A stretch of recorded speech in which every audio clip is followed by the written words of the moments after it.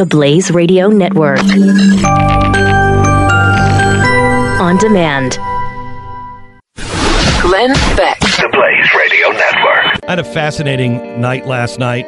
We did a show that's going to be posted tonight for subscribers only on theblaze.com/TV. We had dinner last night with how many people, Stu? There was 8 of us at the table, right? Yes. And they ranged from they were all, it was the island of misfit toys.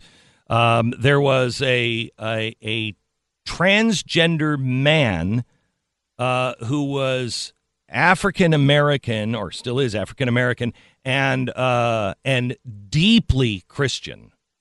There was a Marxist socialist kind of professor at the table. There was a deep Christian constitutional scholar. There was a really smart libertarian guitar player in a band.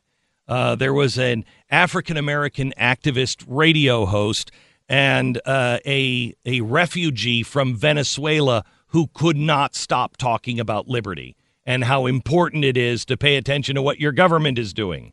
It was amazing, amazing.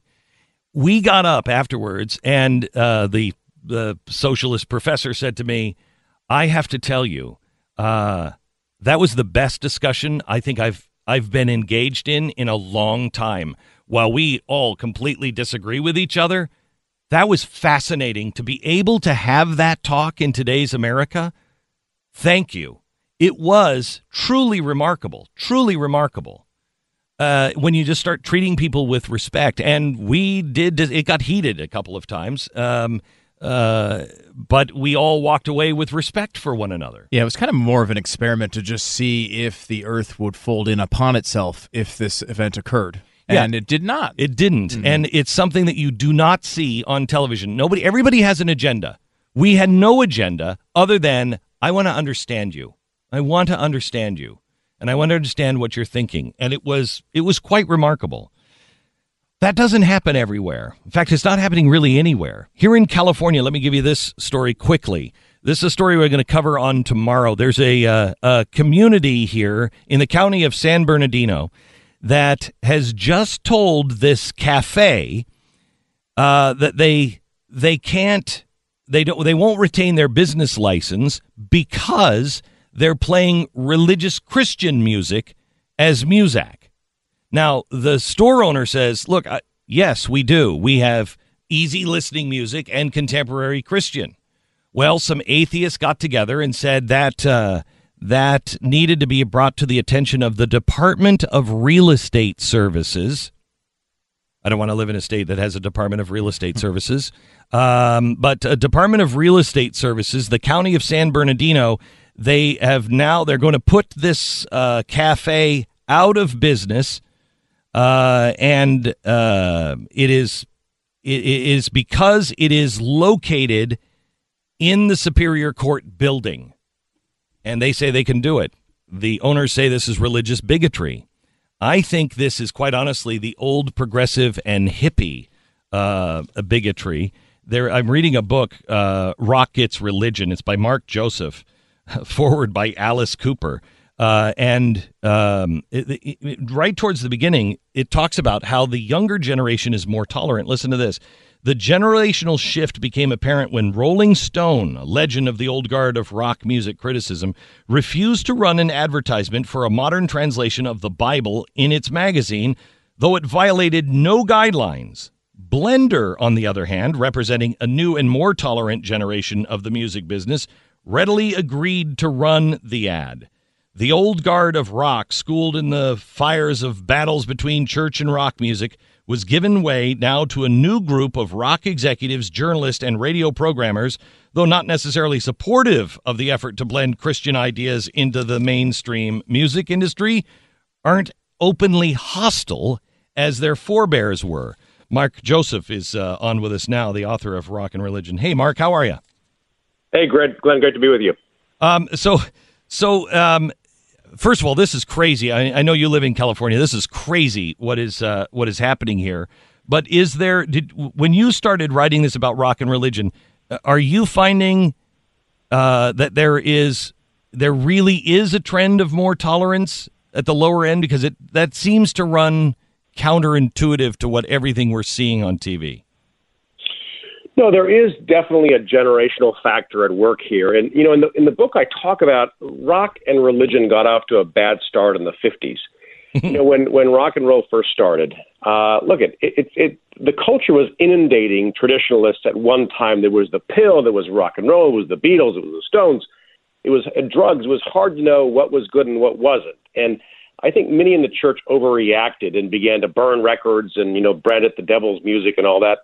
And some of the rock guys went along with the gag, like, okay, we'll pretend we're Satanists. They weren't all, very few were real Satanists, right? But they took the pose. And so you had this unnecessary, in my mind, battle going on. And really what the book is about is in the last, so what happened in response to that was when Christian people did try to make rock music, they were often told, hey, water it down a little bit, tone it down a little bit. The founders of Christian rock, Larry Norman, recorded a record for Capitol.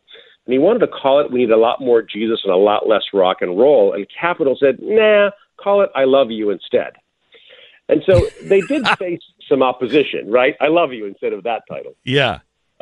So they did face opposition. But what the response, unfortunately, was to go off and create a separate genre called contemporary Christian music. And so for 20 or 30 years, CCM, as it was called, was kind of what I would call the Negro baseball leagues. It was amazing players. And as I researched that league, Satchel Paige is an amazing player. But a lot of those players never got out of the Negro baseball leagues. And CCM was very similar. So you had a parallel musical universe going on for about 30 years. But I would say in the last 5 to 10 years, that has changed. And a great deal of those artists have gone mainstream. And you say it's because, a big part of it is because of American Idol.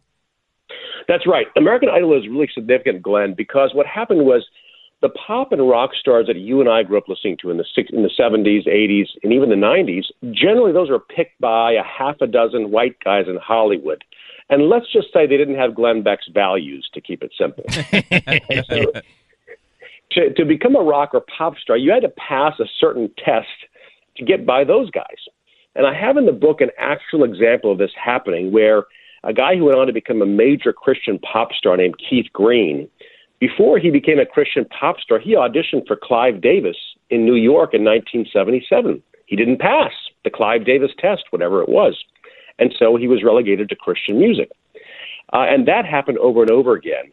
But however, when American Idol hits, it's really interesting because for the first time, it doesn't matter what a Clive Davis thinks about you. All that matters is what Hank in Cleveland and Susie in Tuscaloosa thinks about you. Because they were voting for our pop and rock stars. And so suddenly you have artists like Carrie Underwood and Chris Allen and dozens of artists who may not have passed the Clive Davis test. So, you when you think of rock and roll music, you do think of two things. The devil's music, from the 1950s. He's shaking his hips. He's singing the devil's music. You think of that. You think of the counterculture groups, but then you also, if you bring Christianity into popular music, you think of those Christians like Miley Cyrus and others that have just gone horribly awry when they went and crossed over. Right. Yeah, it's all in the book. The Miley Cyrus chapter is in the book. The Katy Perry chapter is in the book. So look, it's a mixed bag. It's a mixed story. But there's three other trends besides the American Idol. The second one is young artists, for instance, like the ones I mentioned, and even Justin Bieber, whose mother is a very devout Christian woman and raised him in the church and very pro-life. That's the kind of artist who in the past would have gone to Nashville and signed to a Christian music label. But no, he goes straight. His mother helps guide him straight to a mainstream label. The other phenomenon is the Alice Cooper, who wrote the foreword to the book, as you talked about. So Alice Cooper comes back to his faith in the 1980s. And in the old days, here's what would have happened. He would have gone to his preacher, and his preacher would have said, well, Alice, time to go back to your given name of Vincent Fernier, cut your hair, and tour the country singing hymns at churches. Mm-hmm. And, of course, none of his old fans would have tagged along for that ride. But so Alice goes to his preacher and says, okay, what do I do now? And his preacher says to him, does God make mistakes? And Alice says, yeah, I don't think so. And he says, well, he made you to be Alice Cooper, so go back out there and be the best, most godly Alice Cooper you can be. And so for the last 20 years, that's what we've had. We've had Alice Cooper essentially singing from a Christian point of view. He doesn't drink. He replaced his drinking with golf. And he's the same Alice Cooper. So that's also been huge. And then finally have been artists like Switchfoot and dozens of others who used to be in the contemporary Christian music industry who now are on mainstream labels and on your local radio station playing at Starbucks. So what do you think is, because at the same time that Christianity is getting such pushback and being, pushed out of the public square, you say this is happening. Can you square the two? Yeah. Look, the price of admission to this party is to drop the label. The label was off-putting to people. Try telling Alice Cooper or Dave Mustaine of Megadeth you have to step off the public square because you're a born-again Christian. Good luck with that, right? They've earned their place in the public square, and they can't be pushed out. I think the key is to really do good work. And sometimes, in the case of Christian music, that label was off-putting to people because it felt like it wasn't for the rest of, people who weren't religious. And so I catalog dozens and dozens of artists who are in the mainstream, and people sometimes aren't even aware. I have friends that have no idea about Alice Cooper and the change that he's undergone. And so, is persecution does it sometimes happen to people of faith? Of course. We've all heard stories from around the world throughout history. But I think the key is to do good work, to make the work so compelling that people will put up with some ideas they may not agree with because they love what you're doing. The guy from Megadeth, because Natasha, who's a producer on our show, she's a big Megadeth fan. She said that there are some songs now that he just won't sing that he used to, but he's still doing it. That's right. And it's an amazing story. He too had, bouts with alcohol and drugs. And in the case of Alice, by the way, to my understanding, at least from what I've heard from him, he never really had to go through the 12-step program. He just, put in golf where alcohol used to be. Wow. Dave's had a more interesting journey. But Prince had a similar journey. He became a very devout Jehovah's Witness. And there were songs that he wouldn't play from his catalog as well.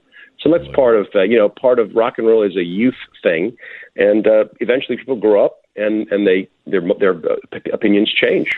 I have to tell you, Mark, it's a fascinating book. Rock Gets Religion: The Battle for the Soul of the Devil's Music, and I thank you so much for sharing it with us. God bless. Thanks, Glenn. Thank you. Glenn Beck. The Blaze Radio Network.